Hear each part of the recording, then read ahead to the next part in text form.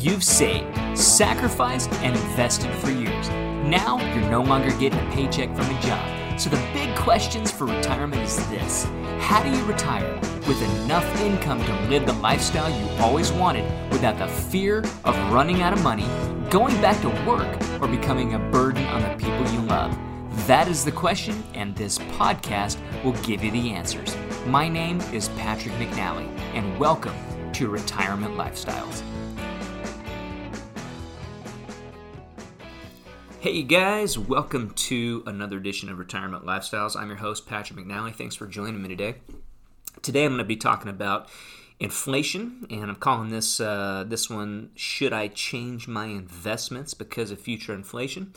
I have been getting a whole bunch of questions from a lot of people who are concerned about inflation right now.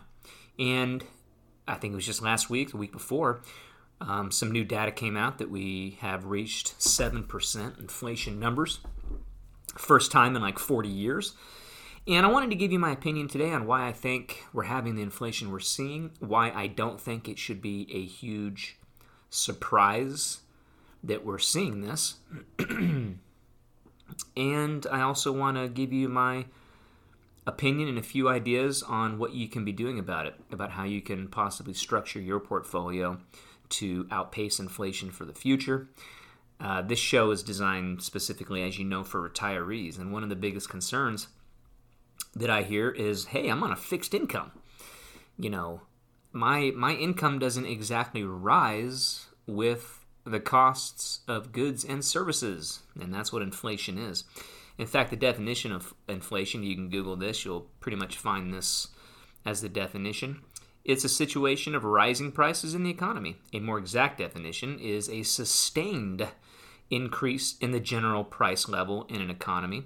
Inflation simply means an increase of the cost of living as the price of goods and services rise.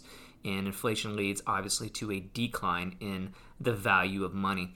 And when I talk about inflation, I usually equate it to Econ 101, supply and demand. In my opinion, guys, inflation that we're seeing right now, this giant rise of inflation, we've always had inflation, right? I mean, for years, I've been doing this for 21 years, and advisors for years kind of use the benchmark, I guess, rule of thumb of 3%.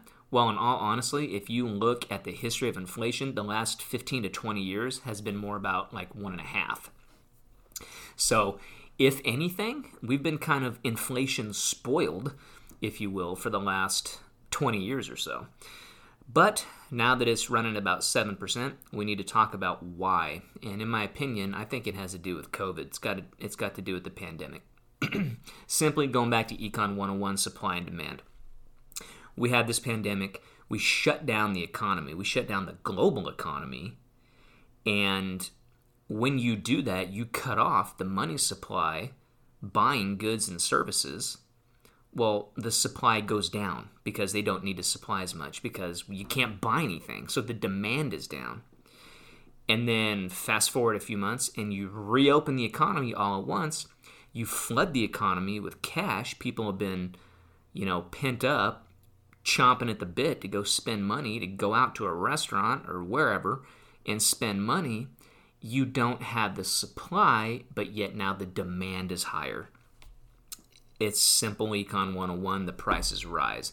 And I think that's why we're seeing this. On top of that, you throw in a whole bunch of government spending, and hello, we're having some pretty big inflation. So that's why I really don't think this is a huge surprise.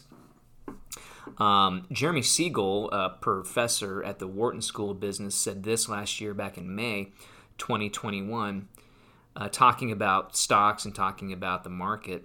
He said there's no appeal to bonds or cash assets at all. They're the worst. And he says that his concern is that aggressive monetary and fiscal stimulus, i.e. the government paying out a bunch of money, spending like crazy, would feed into inflation after having already worked its way into financial assets over the course of the pandemic. So that's what I've been saying. Because of the pandemic, we were naturally going to have some anyway. But then you have the government who spends a whole bunch of money, floods it into the economy. It's just, it kind of turbo boosted it.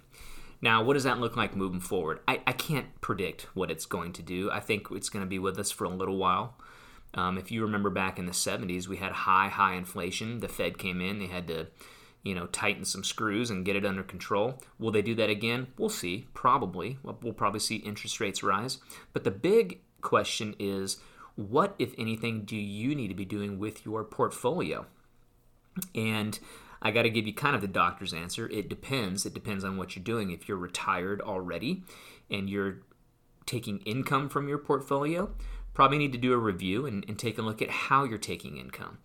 One of the things I'm hearing, though, is a question that kind of goes like this. Should I be pulling all my money out of the stock market, because it's basically still at all-time highs, and putting it into things like cash in the bank, or even bonds? And when you think about that, you just got to do a little bit of math in your brain and go, okay, if I pulled my money out of the market, went and stuck it in the bank, what's the bank going to pay me in terms of interest? I'm going to be generous here and tell you the bank pays you 1%. Well, if inflation's running at 7, a bank is paying you 1. That basically just means you're losing 6% every single year. You're going broke slowly. When I say, having money in the bank is not safe, people usually kind of, a little eyebrow goes up and they're like, what do you mean it's not safe? It's insured. I know I'm not going to lose it if the market goes down. But that's not what I'm talking about when I say it's not safe. When I say it's not safe, your money in cash is not safe from a buying perspective. Your dollar does not buy 12 months from now what it's going to buy today. And what I mean by that is pretty simple. Inflation at 3%, everything doubles in about 24 years. Well, now we're looking at 7. So we could theoretically say that the cost of goods are going to double in 12 if it remains at 7. Don't want that to scare you. That's just math. So what that means is if you have your money in something that's only earning 1, yet you're losing 6% in buying power, that's what I mean by not safe. I believe you have to always have a portion of your retirement portfolio in the market. And even Jeremy Siegel says, quote, the history is that stocks more than compensate for inflation if there's a lot of dividend-paying stocks, 2, 3, 4, 5% paying dividends. Why would you go into fixed income or cash? The gap is huge. And that's what I think is going to continue to drive the money into the market despite the fears that the Fed will tighten in the future, end quote. I agree with that 100%. I love a dividend-paying portfolio. This is obviously not a recommendation to go out and change anything that you're doing right now, but I do like dividends. We use them for our clients. I'm talking old school dividend stocks, like you own the stock. I'm not talking about ETFs or mutual funds where you don't actually own anything inside of them. You just own a piece of the fund. I'm talking about owning the stock outright. A stock that pays you a consistent and hopefully increasing dividend. Let me give you an example. A lot of companies out there, they've been around for 150 years. They've got a track record of paying you a dividend, which is essentially like having a paycheck from the company, because when you own the stock, you are an owner of the company. And guess what? Owners deserve to get paid. And that's what they're doing. They're sharing a portion of their profits with you, and that's called a dividend. That's simply what it is. They pay you as a thank you for owning shares of their stock. And what happens is each and every year, a lot of these companies, they will give you a pay raise of that dividend. You don't have to own any more shares. You don't have to invest more money in stock. No. It's a thank you for owning the stock, and they've done well, so you get to share in some of that profit. Well, if you're receiving a dividend and then the company gives you a 6 or 7 or even a 10% dividend increase, i.e. a raise, that's how you outpace inflation over time. So with our retiree clients, we like to use a dividend portfolio that pays them a paycheck in retirement that's more consistent, a little more predictable, and that's how you will outpace inflation over time. Does that mean you won't have to sell some of your investments to generate extra cash? No, I'm not saying that. That might be the case.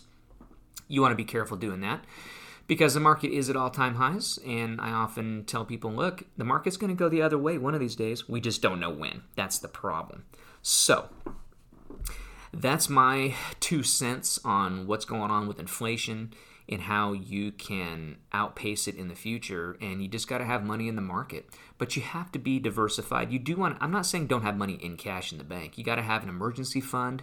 You got to have other investments that maybe have a guarantee component to it. But on top of that, you have to have something in the market, something that can fluctuate, but also something that pays you a paycheck like a dividend, something that you can control a little more. And I really believe that over time, that is going to give you a successful retirement. A couple of ending mentions here. If you got questions about that, you can always visit the website at www.rlaplan.com. RLA stands for Retirement Lifestyles Advisors, rlaplan.com. There's a whole lot of information on there, including my new downloadable report, which is for 2022. It's called What Issues Should I Consider at the Start of the Year? This is a great report. It's a new checklist, and I'd love to get that in your hands so you can download a copy of that for free. Also want to mention, if you've got any questions or would like to schedule a no-obligation phone call, 30-minute call with me. The call is free. Would love to answer any questions that you have, do a short review with you on the phone, and help you any way that I can. You can find my calendar online at talk2patrick.com, and I will put a link in the show notes as well for both of those. But the website, again, is talk2patrick.com. You can schedule a day and a time that works, and would love to talk with you on the phone. Thank you again for listening to Retirement Lifestyles, and I'll talk to you again soon.